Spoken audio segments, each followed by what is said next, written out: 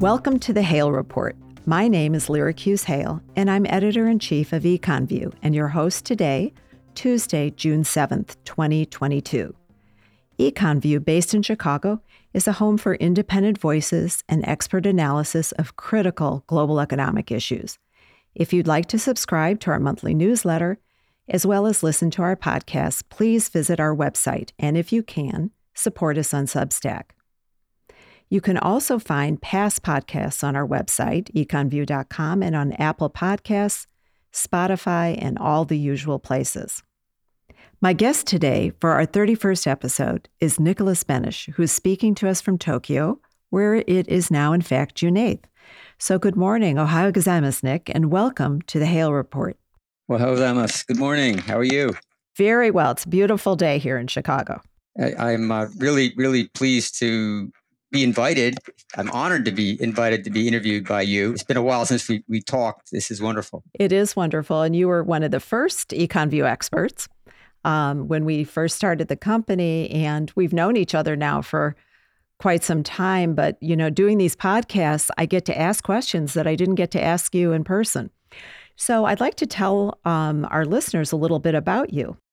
Mr. Benesch, or should I say Benese-sensei, studied Japanese at Stanford, Sophia and Keio as the Japanese miracle began to unfold in the mid-'70s, just before another guest on one of our podcasts, Ezra Vogel, wrote his famous book, Japan is Number One. He served as senior managing director of Kamakura Corporation, a risk management firm, and then founded his own advisory firm, JTP Corporation, an M&A corporate governance firm. In addition, he is CEO of a nonprofit, the Board Director Training Institute of Japan. Nick will be explaining a bit more about BDTI later in our podcast. What is important to know about Mr. Benesch is that he has kickstarted the field of corporate governance in Japan. He has advised the Japanese government and corporate world about how to bring their governance rules up to date to meet the standards of global investors. We will have a lot to discuss. Nick, I always ask my guests how they first got interested in what became their life's work. I know you studied Japanese, but what led you to decide to do that? And how did that lead to you spending most of your life in Japan? So that's a hard question for me to answer because I guess I first have to define my life's work was, and it spanned all sorts of things. And every 12 years or so, I sort of get interested in something else and do something else. So that's, I suppose you could say my life's work is figuring out and trying to help Japan in my own way, because it's become my second home, or now actually my first home. Right. I'm going to probably die here. My kids are all more Japanese than American. My wife is Japanese. So that's my life's work, I suppose, is my family most of all. And my life's work over the last 20 years has, on an escalating basis, turned into improving corporate governance, including sustainability issues as well. So how did I get into this? Well, it was through the door of Japan, obviously. And I guess the quick answer would be I was waitlisted at Harvard and didn't get in. So I went to Stanford instead, where they were easier to get into or less restrictive, I suppose. And in my freshman year, we took a course. Everybody had to take a course on Western civilization history, and they give you a 1,000-page book to read. And there were 2 pages on the Meiji Restoration and Japan's rapid industrialization, starting in 1860 or so. Right. Meiji and I was fascinated. Exactly, the Meiji Ishin. And I was fascinated, of course, by the fact that Japan was not colonized, but more so by the fact that it was the only country at that point in time. This is, 1974, outside of Europe and the Americas, that had managed to become a modern industrialized nation, really of any country. That was before Korea took off. And I thought, I thought if people could understand, if I could understand the sort of secrets to their success, why were they able to do this despite not coming from Western civilization roots and so rapidly? Because at that point, Japan was growing at 10% per year and that sort of thing. You could sort of help these other countries. And I was very interested in improving, pollution. I had wide-eyed idealistic goals at that point in my life. And, so helping other countries like India and China was kind of important to me. I jumped into a graduate course on the economic history of Japan, which I didn't belong in because I was just a freshman. And I was unsatisfied with reading Herman Kahn's The Japanese Miracle, this kind of book. Mm-hmm. It was the precursor. Before the other books, he predicted that Japan would become something big, and decided, I was very adventurous at that point in time, so I sort of went to all these countries immediately. And I immediately went to Japan. After a summer working on a freighter in South America, I jumped over to Japan to study at Sophia University, and just got totally interested in, or you might say obsessed with, trying to learn this language. And one of the reasons for that was that in those days, very few foreigners were trying to learn a language. And so Japanese people sort of tell you, well, our language is impossible for foreigners to learn. You should just give up, go home, kind of. We're happy you're here. It's great. Can I learn English from you? Can I study English from you? But they didn't want to teach you Japanese so much because they thought it was impossible for you to learn anyway. And every time someone would say that, it would turn to more of a challenge to me to, I'm going to learn this language, whatever it takes. And I've been doing that for, ever since 50 odd years. Is that a story that makes sense to anyone? I'm not sure it is. I've become obsessed with learning and figuring out Japan, and then trying to, later on, as I understood it, help the country I live in out and do some good before I pass away. Well, I remember as an exchange student there, when I would go up to somebody and speak Japanese, they would just look at me in amazement and not understand me, because it was like I was on the wrong channel. So you have to start out on an A, so you give some kind of hint to prepare them. So I know what you mean. From your perch in Japan, I'm wondering if you could give us some insight into Japan's, because of the culture and the way the society works, some insight into their very successful management of COVID compared to many other countries in Asia. What makes that possible? Do you have some thoughts about that? Sure. I guess I do, because I've been managing not to get COVID for the last 2-3 years. Right. I think you would not be surprised by this at all, but it's mainly due to the fact that people are just very good about following rules here. It's a bit like Germany in that sense. A rule is a rule, and thou shalt follow it. Or feel shame or the eyes of society on you if you don't. As an example, it's not COVID, but people will always stop at red lights, where the pedestrian light is red, even if there's no cars within, a kilometer looking either direction on the road. Because that sets an example for kids, and they know that. And if somebody saw you, now, of course, I break this rule myself half the time, so I shouldn't be talking. But most Japanese people, almost all, do not.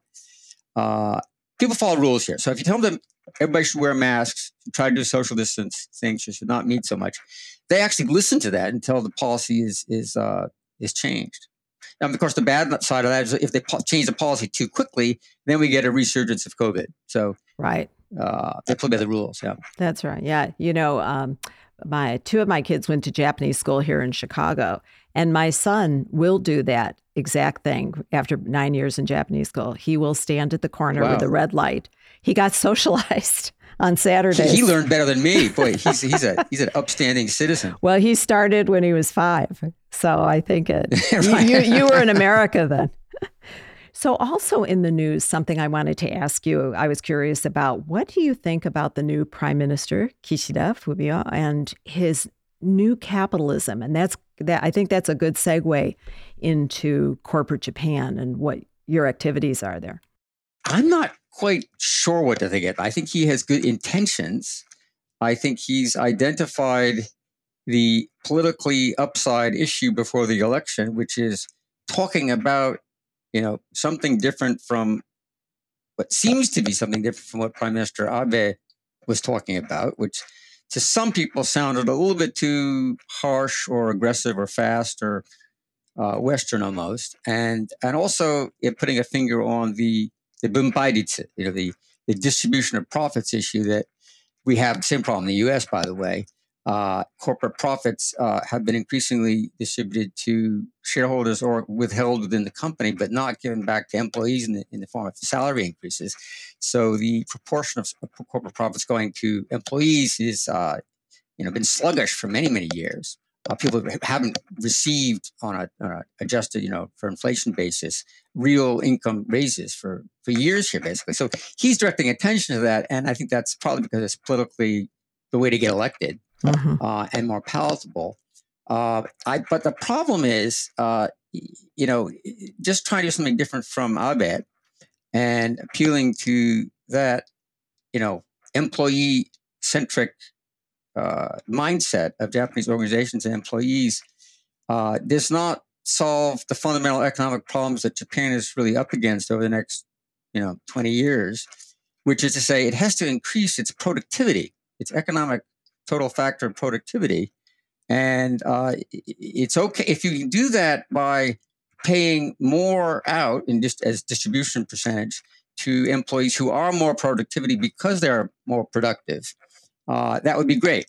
But he's not focusing. In other words, the idea of this new capitalism is a sort of an empty box, which doesn't have anything in that toolkit to improve actual economic productivity.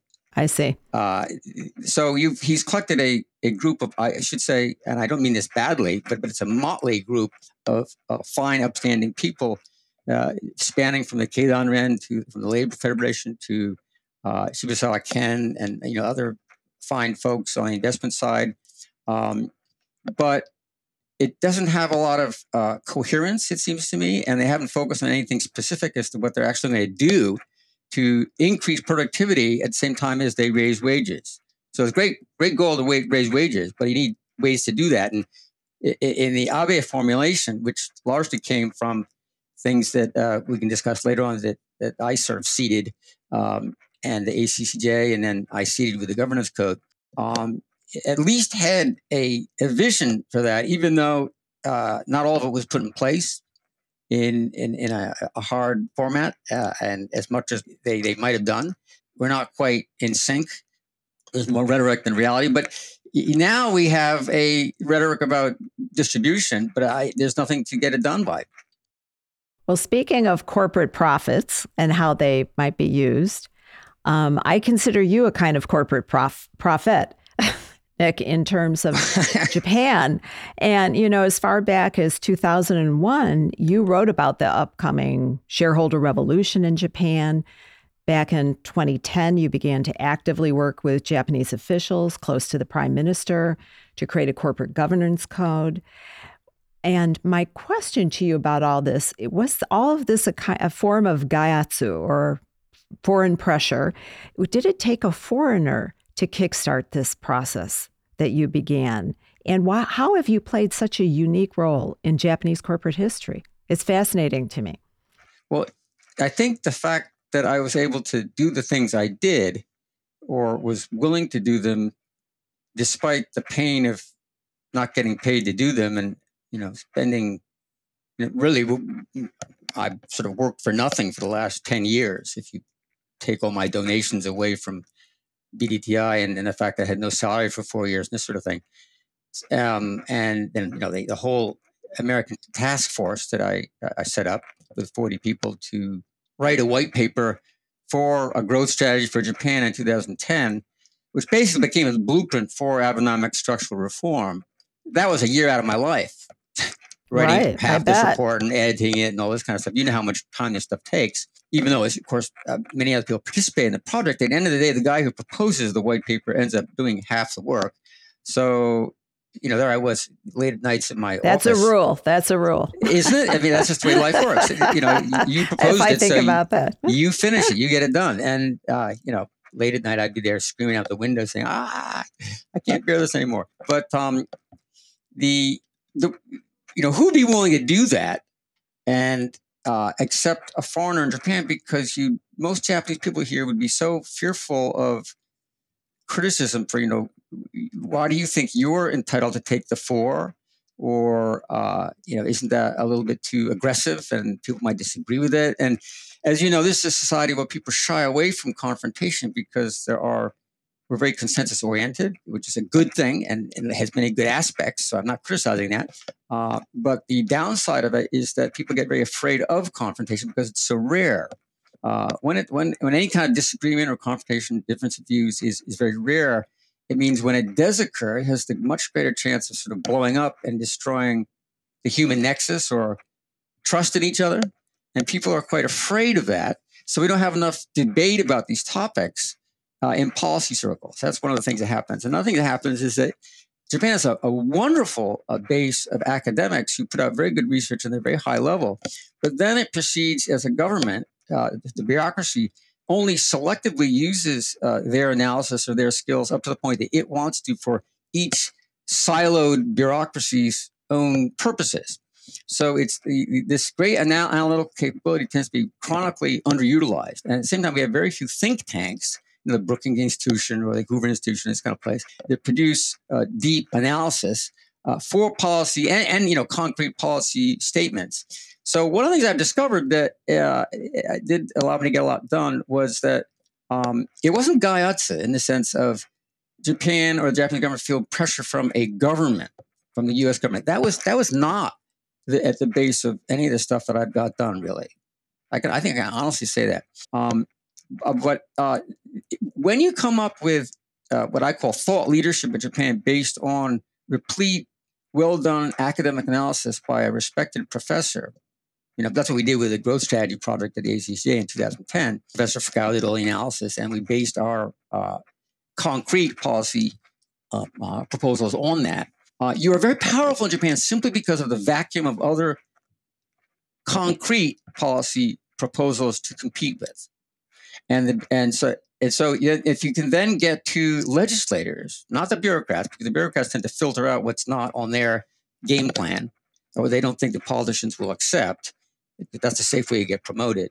If you then can get to the legislators with something concrete, they jump at it if it's well substantiated because they're not getting that from the bureaucracy. And so it's in that sense, it's you might even say it's an easy pickings if you can just do the analysis and come up with good proposals. That doesn't mean to say it was easy work. It's easier to get a proposal rolling here, I suppose, than it would be in the United States because you'd be competing in the U.S. with so many other policy experts and wonks and think tanks and people, funded by political contributions. You stand out. You definitely, for sure. So in 2009, you founded BDTI in Tokyo. And as I understand the function of BDTI, it's to train current and prospective board members so that they understand what their role, their responsibility, their function is.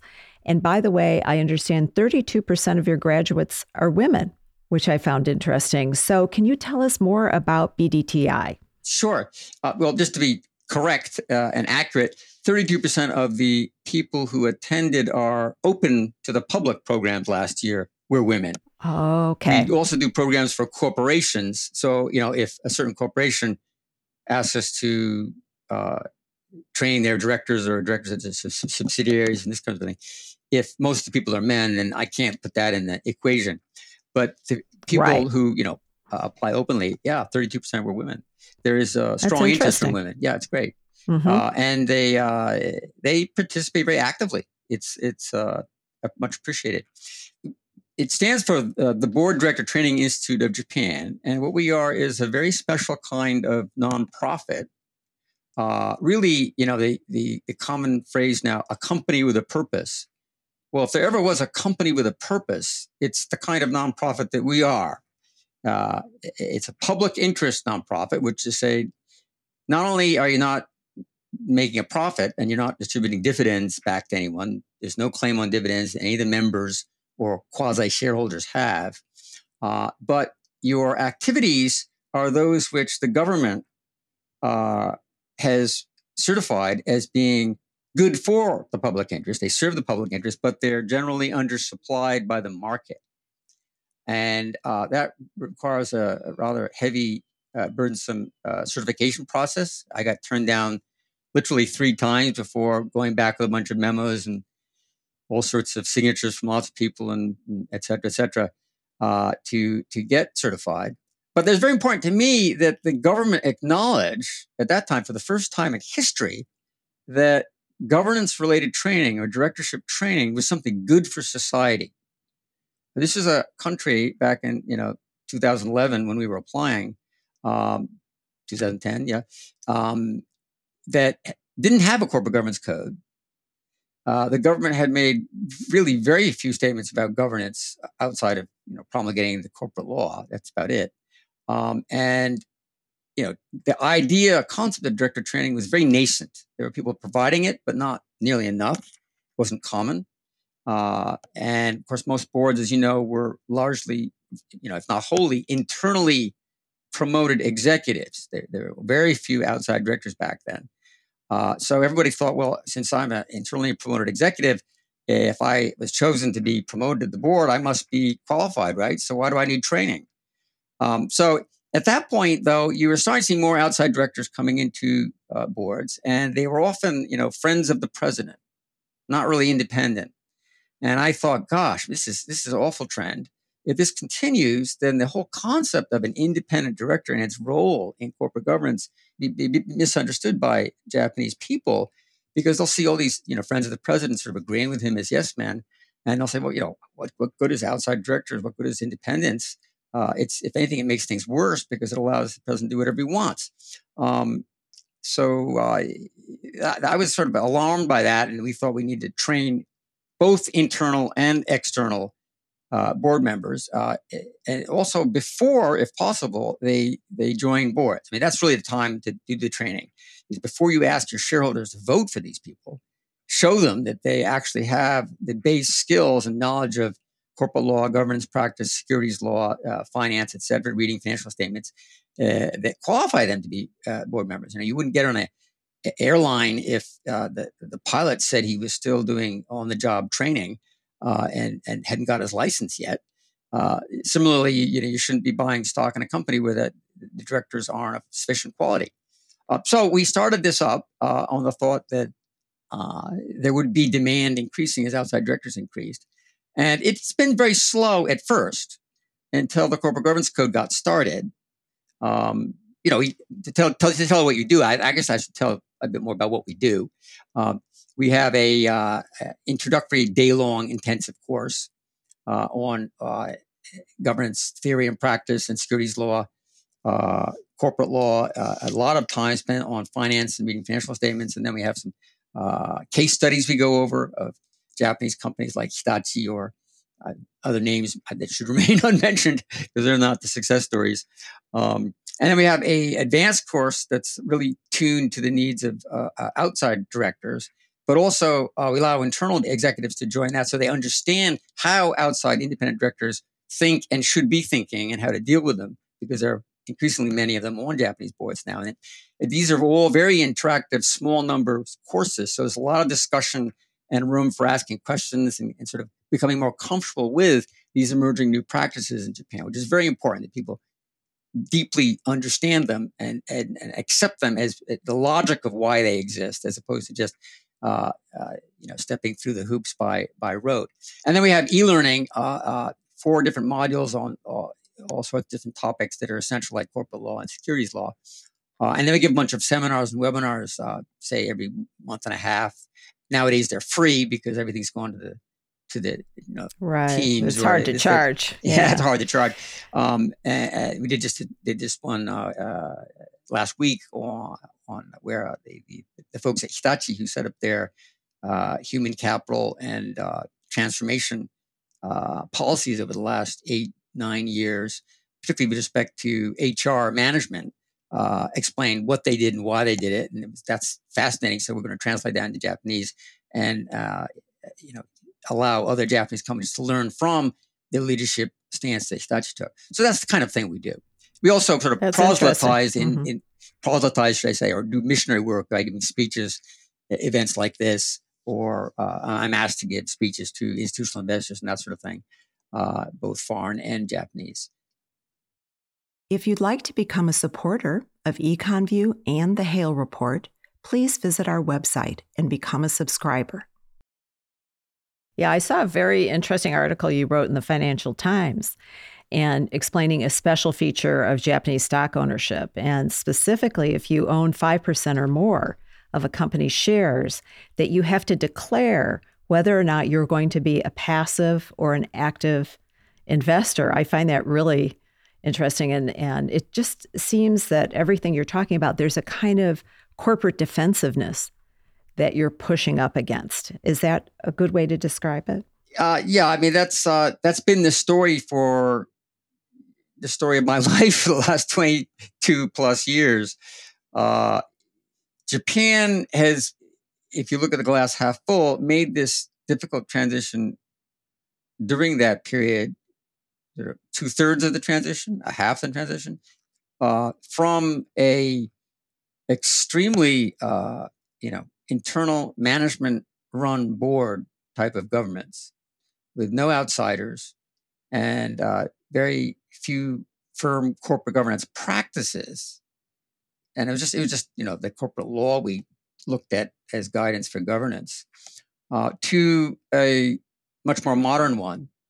We're not entirely through the tunnel, as I said, but when you consider that transition was made in the United States, really over the last 40 or 50 years, it's been compressed by virtue of the fact that Japan's been able to sort of look to other jurisdictions for things to do and things to copy or modify or adopt, practices to adopt, learn from other countries, as it has in the past as well.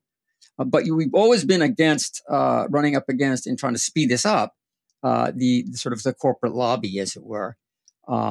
It's the Keidanren. And the Keidanren is, unfortunately, has some very smart people and some very leading companies in it, but they are, by their own admission, if you talk to their office, we're held back, for God's sake. You got to understand this, Nick. We're held back by the fact that, the lowest common denominator, sort of the Rust Bowl companies that don't have as much growth potential in the future, want us to go slower, even though we, of course, in the office think we should move faster in certain things.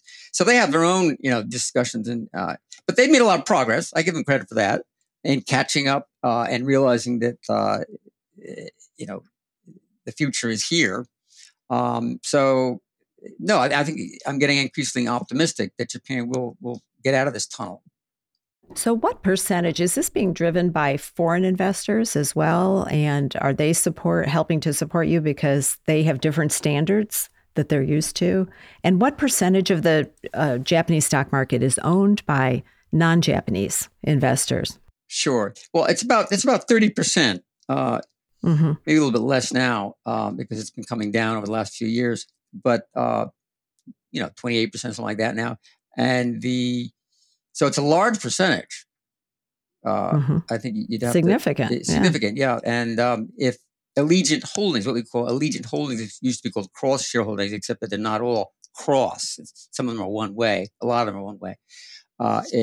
Since they're coming down a lot, the prominence of the neutral shareholder, who is a Japanese institutional mutual fund or institutional investor, pension fund, or foreign investor, will increase, and that will simply accelerate the pressure on companies, the perceived pressure that those are our shareholders now, who are the majority and can vote us out of office in the end of the day, will increase. So those are now inevitable trends that are underway. There's a lot of pressure to decrease Allegiant shareholdings, and now is the time when things will probably accelerate. What's happening in the market is the sort of effect of all these policy changes in governance has been to increase the disparity of, as I say, so the leaders from the laggards. There's, about, you could look at various numbers, but, 2/3 of the increase in ROE, if you look at in total market E, 2/3 of the contribution to the increase in that ROE over the last 8 years or so, 10 years or so, has been contributed by 30% or so of firms. So a minority of firms are doing well, outperforming a majority of firms. That is what's happening. And even the ones that are outperforming are not leveraged enough. So they could increase their performance by leveraging just a bit. Often they're not leveraged at all, have too much cash in the first place. Even more. So there's more growth there. But the laggards are the ones you worry about. that will slowly shrink into less portion of the market. They will slowly shrink themselves down from 60% to 30%, et cetera, over time. And that's a little sad. That is very sad for their employees. Not to take Prime Minister Kishida's line, but if you really care about employees, you should be thinking about the productivity and the growth potential of those companies and trying to increase it and then increase wages. Because then you have a base to stand and money to pay out of the wages from. That's sustainable. Yeah, it's sustainable. Exactly. That's right. You know, one thing I learned from you before, Nick, that I found fascinating and that most people do not understand about the Tokyo Stock Exchange is that the majority shareholder of many Japanese companies is the Bank of Japan, the Central Bank of Japan Trust. How does that work? And as I think what you told me before is that they are definitely passive shareholders. So if the largest shareholder is passive, that seems to have pretty large implications for the management. Well, that's absolutely right. That is a global problem as well, if you think of it sort of in the writ large sense, because passive fund management is, not to exaggerate too much, but sort of taking over the markets, taking over the world. Right. You've got more, even among sort of mutual funds and ETFs in the U.S. I'm just reading an article right now. Just in that sector alone in the United States, 16% of that money is now passively managed as opposed to 14% actively managed. And so that's before you look at the direct institutional index linked money. So a very large proportion of the money in the United States as well and in Japan is passively managed in the first place. And now you have the BOJ coming in over the last X years, buying equities if you ask me, fool's errand of quantitative easing through equity holdings in a very large percentage of the market. And that is funneled through via ETFs that they are largely set up for the BOJ to invest in or already exists. And so you're talking about, again, a passive fund, an ETF that doesn't expend much money at all in proactive investigation of profitability, governance, strategy, engagement with those companies, proxy voting, all these things which are governance-related issues. And it hollows out the governance upside or the governance function of the market, even more than is already existing due to the emergence of passive funds, which don't do much more than the BOJ does. So I'm speaking out of school, and some people would criticize me, but that has been the case, I think, abroad as well. It's also the case here in Japan. And so it's a great concern to me. You were talking about leaders, and one of the leaders in the Japanese corporate world, worldwide, definitely is Sony. And yesterday it was announced that the former chairman, Ide Nobuyuki, had passed away. How did Sony fit into the biosphere of Japanese firms? Were they atypical as they appeared to be? Like Apple, I believe Sony is the largest market cap company. Is that still right? I'm not sure. Yeah, but if it is at 90 billion, it's still a tenth of the market cap of Apple, for example. No, it's not the highest market cap company, although over the last couple of years, it has come back from the, not the near dead, but from a much lower level of stock price. It has resurged by marginally focusing its strategy and succeeding in a number of areas. It has sold off certain things like Vio, the computer, but it still holds too many different businesses. In fact, we even discussed Sony in our course because of that. Sony has insurance and a bank and Sompo, non-life insurance, and it still makes televisions, and sensors business is very successful actually. In addition to the PlayStation and all the movie businesses, and now they're talking about getting into cars together, I think, with Honda. So this is a very, very the good side, diverse, on the bad side, sort of non-synergistic, not so much synergy, conglomerate type of business portfolio. And the question is, can they really be excellent in all those areas at the same time? Or is it time to divest even more of the financial empire? One of the interesting things about Sony is that back in the day when it was set up by Mr. Morita, who I met during certain transactions when I was at Morgan, Sony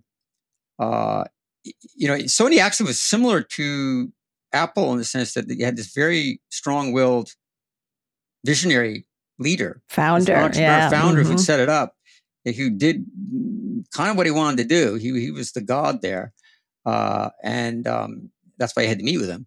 But then when he left, I think that leaves a vacuum in a company like that, and he left after he had bought all these things that he wanted in the empire. Like, he's the guy who started out the venture into the financial area. He was in Newark and saw Prudential in this big building and said, I want a life insurance company too, if they can do that. And that's why Sony entered the financial sector. That's fine, as far as he took it, but continuing on and finding synergies between these businesses became harder than I think Sony was able to quite deal with. And you may be wondering about, how much they why have they not kept up with Apple, say? Why have they not developed these? The innovation question, right? Well, one answer to that would be that PlayStation was a blowout product that has drawn in a lot of profits for Sony over the years and still is. So I'm not sure. It's not like the iPhone, of course, but I'm not sure they've lost their pizzazz. Sony's always been an extremely rigorously well-managed company in general.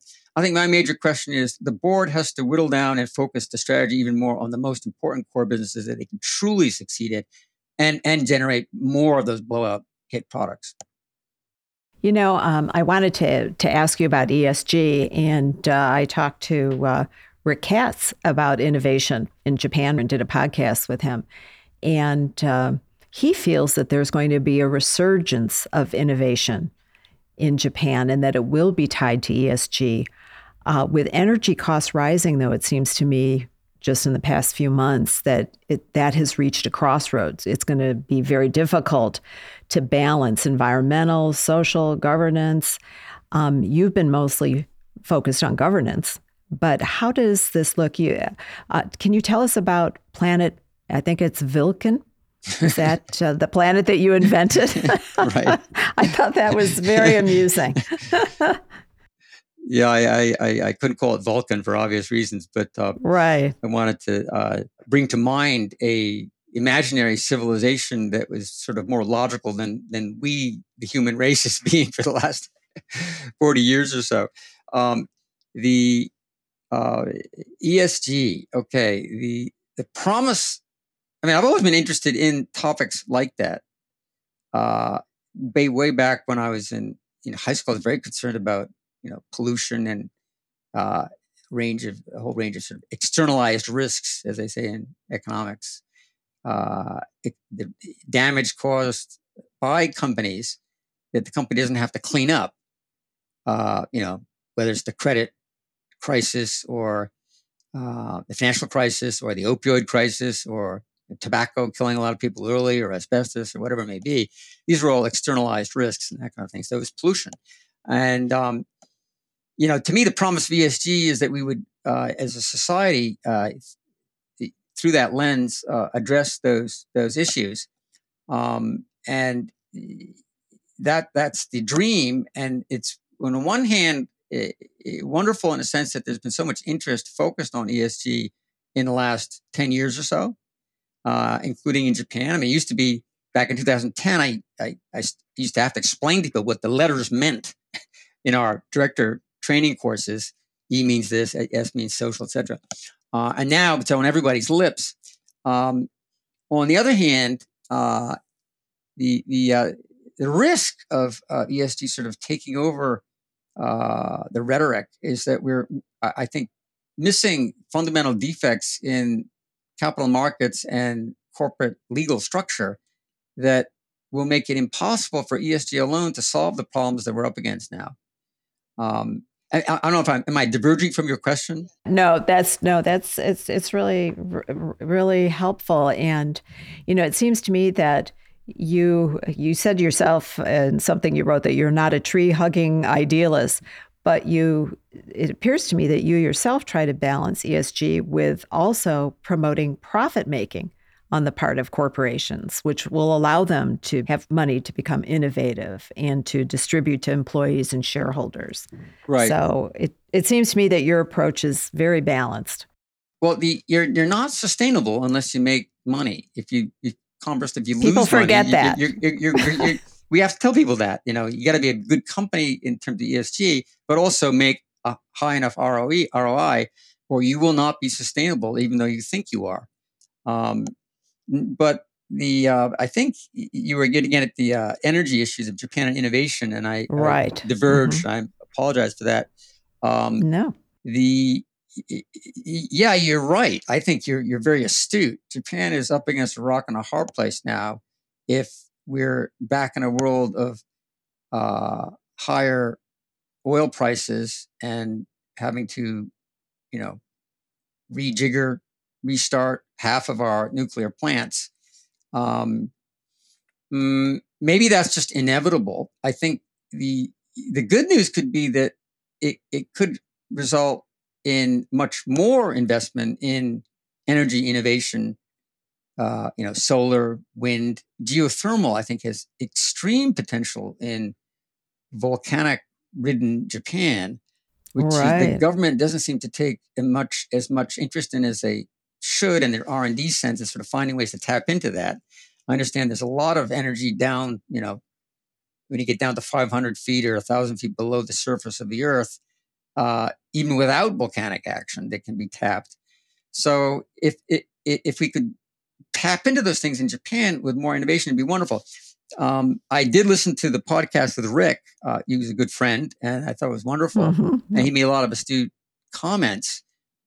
There is emerging in Japan, just as he says, irrespective of government policy, a new generation of entrepreneurship-geared, entrepreneurship-eager young people who don't just want to go to the boring old large company their parents went to, but are willing to take personal risk in their career choices and shift from job to job and increase their skills as they job hop, who are working in smaller companies now, venture capital financed or own capital financed, smaller companies doing innovative new business models and that sort of thing, which is much different. This is much different from 15 years ago. There was not nearly as much interest in colleges and among young people in doing that sort of thing, willingness to do that sort of thing 10 or 15 years ago. My son was part of that wave, so I kind of know about it quite well. And this speaks well for the future of Japan, but it's not on the scale of, a Silicon Valley or the area off of Harvard near Cambridge that invests in venture capital. We have a long way to go still to get that far. And in large part, I think, larger companies have to find a way to get involved in the process and be more flexible in funding it, and then taking on buying these firms, merging them, using the people and keeping them motivated, even though they're part of a larger enterprise, which gets more boring and less exciting, right? That's the real challenge of Japan, is the established labor market is out of sync with the emerging one, which is caused by generational shift. Yeah, and there's just not enough young people, too. Yes. Yes. That's a key issue. And I'm wondering what you see as the role of demographics playing longer term in the Japanese stock market. In the 90s, the market crashed. It went from like 39,000 to 20,000. It's now up at about only 27,000 after all those decades. But in a way, I've been wondering, did Japan have a softer landing than the rest of us in these demographically deprived countries are going to have? Because the rest of the world during that time had plenty of labor and interest rates were low and so forth. But the rest of the world is going to have a tougher time of it. So I'm just wondering how you see the Japan's demographic challenge and how that affects financial markets.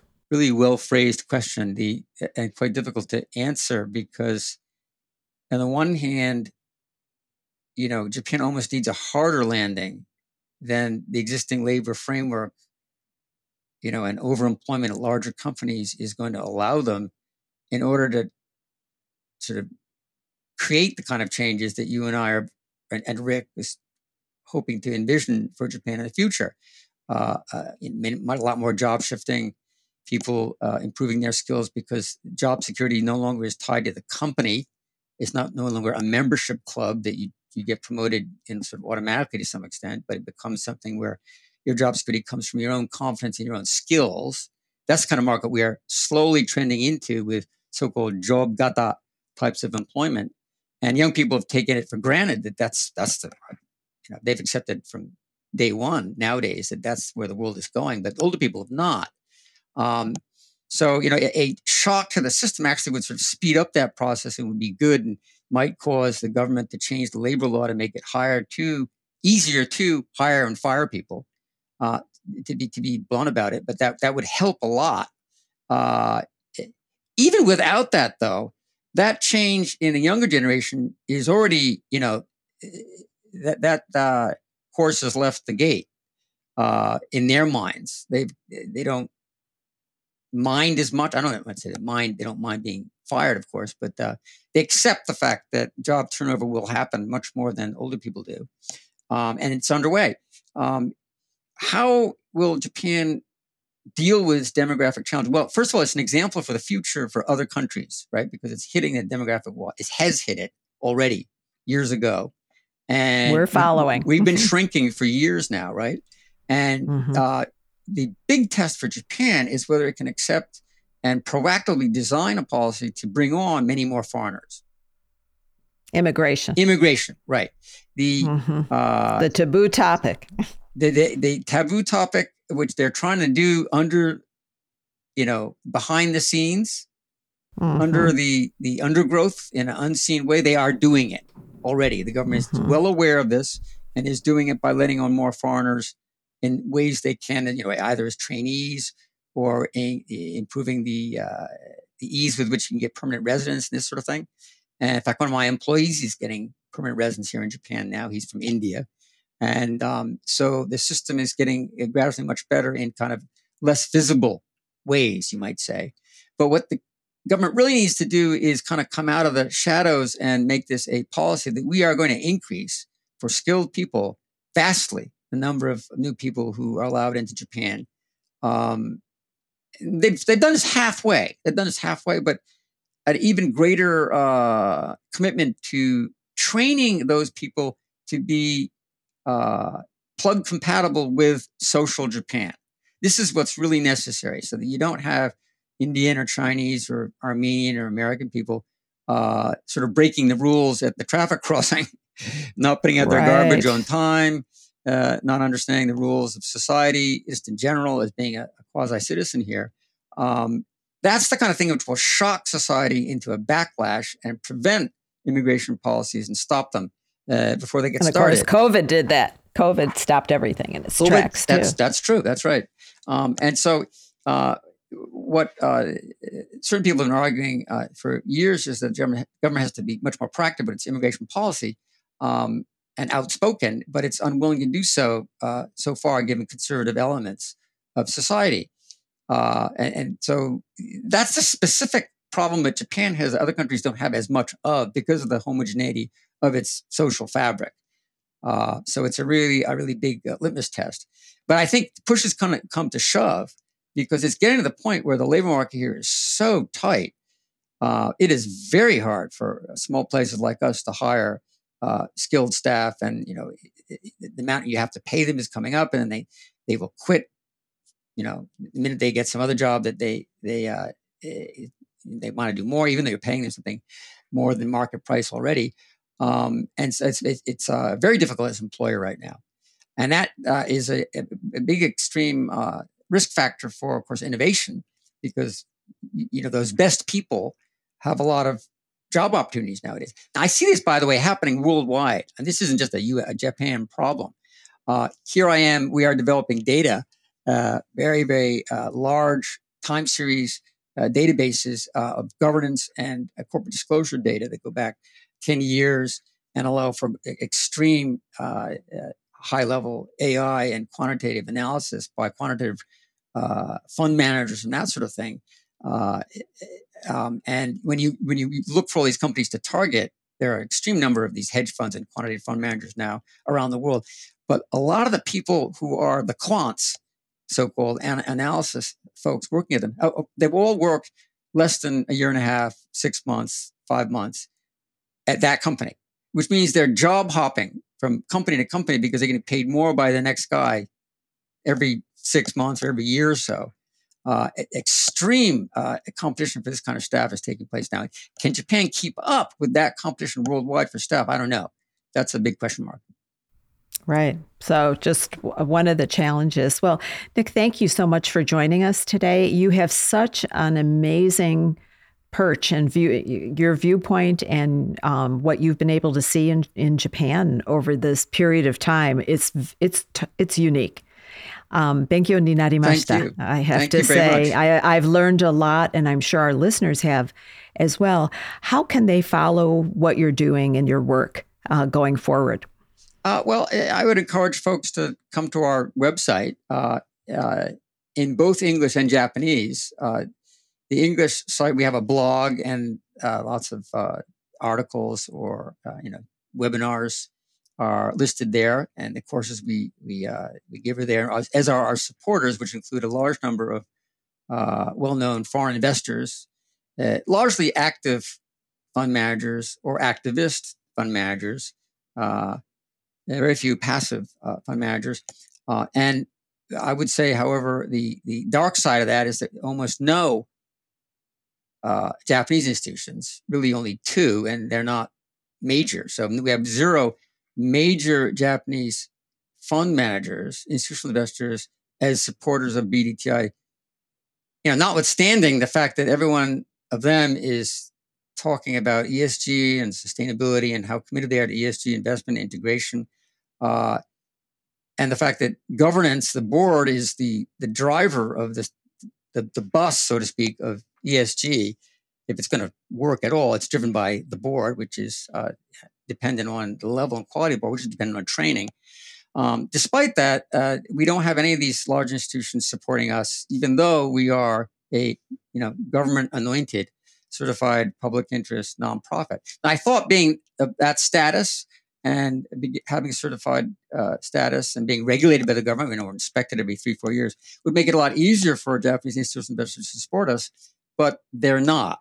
And so I guess I would put a shout out to, ask your friendly institutional investor, so-and-so asset management or so-and-so Sompo, whoever it may be, why aren't you supporting the director training in your own country to try to improve governance and profitability and, yes, the payout ratio to employees in your own country, while you talk about ESG and plastered all over the subway cars and advertisements.